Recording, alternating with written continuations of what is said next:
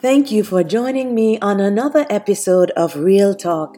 I am your host, Denise Horton, and I'm happy to be back with you again for this week's podcast. Today's topic will be on anxiety. Many people suffer from anxiety and depression, and unfortunately suffer in silence. Why? Is it because society has placed a label on them and they are seen as crazy, where they are devalued and shunned? Society perceives them as lazy because they lack energy and do not feel like doing anything with their lives. Sometimes we get annoyed with them as we see them sleeping all day or hear them repeating the same story over and over with all their negative thoughts. Sometimes we see them overeating or even having a lack of appetite and wasting away. And it gets on our nerves because they are not acting normal and we don't want them around us, as we are bothered by their presence. And how do we address them? Just snap out of it. Take a deep breath. Nothing is wrong with you. Stop eating so much. Or you need to eat and you'll feel better. Think positive and everything will be all right. Read the Bible. If that's the solution we can offer to those people who are suffering, then don't wonder why they keep to themselves, as they don't want to be vulnerable and ridiculed. This happens not only in our homes but also in the workplace. Let me tell you something. Anxiety and depression should be treated equally and with the same sensitivity as any other medical illness, such as hypertension, diabetes, cancer, to name some. Anxiety and depression are horrible mental illnesses, and I empathize with anyone who is suffering or may have suffered from this. I have reached a point in my life where I will break my silence. Yes, I have suffered from both. I have lived it, but thank God with perseverance, love, and a strong community of family and friends, I got through it. People, this is real. So I will share a snippet of my experience in 2000. In the year 2000, I gave birth to my first child. And it was after that I experienced postpartum anxiety and depression.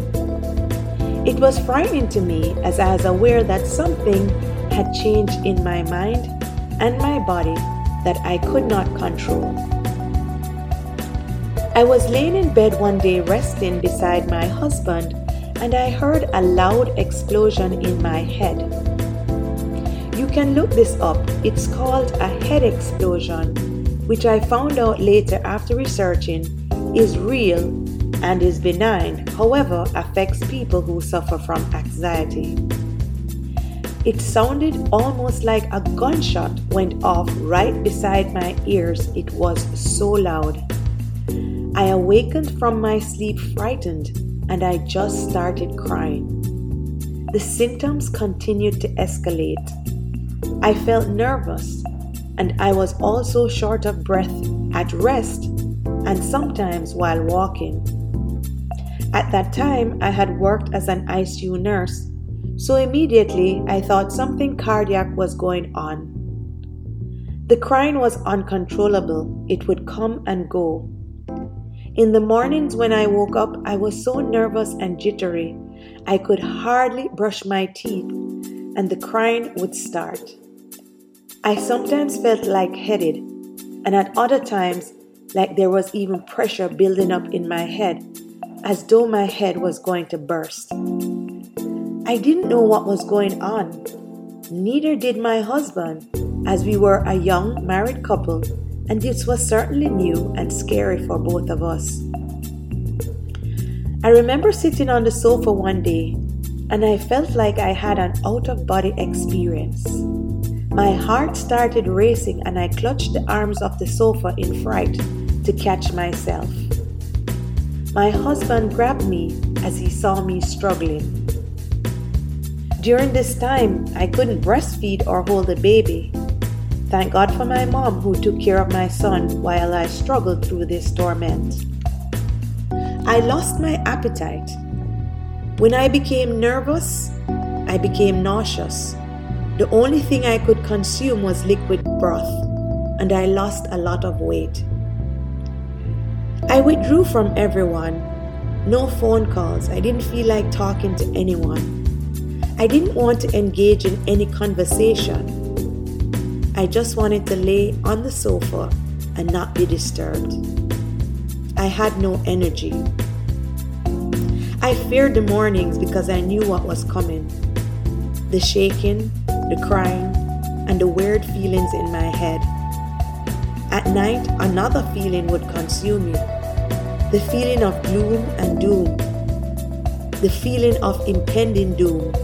I had a lot of negative thoughts going and circling around in my head, telling me that I was going to die. I would twist and turn at night. I couldn't sleep. How long was this going to last, dear God? And who do I go to that I can trust? If I shared it with friends or co-workers, they would think I'm crazy. And my reputation amongst them and at work may get tarnished. I might even get fired. I was so sad, I would cry. I didn't know what was happening to me. I had my baby to take care of, and I could see the concern on the faces of my husband, mom, and brother as they tried to encourage me. This was not a good place. Everything was so dark. I felt like I was circling the drain. But by the grace of God, I overcame. In 2008, I had my third child, and I am well. No further reoccurrence of this torment. So let me now share how I overcame. I sought the help of a mental health therapist and had several weekly sessions for about 3 months. I was able to talk in a safe place and alleviate my fears, separating truth from false thinking. I also saw a psychiatrist who I trusted and was prescribed an antidepressant for 3 months. This helped to balance my mood. I reached out to my very close friends who knew what was going on and could keep my confidence. This helped to break the spell of being withdrawn and isolated.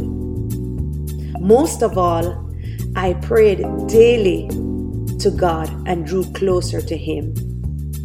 Without being redundant, my message to you today is anxiety and depression is real.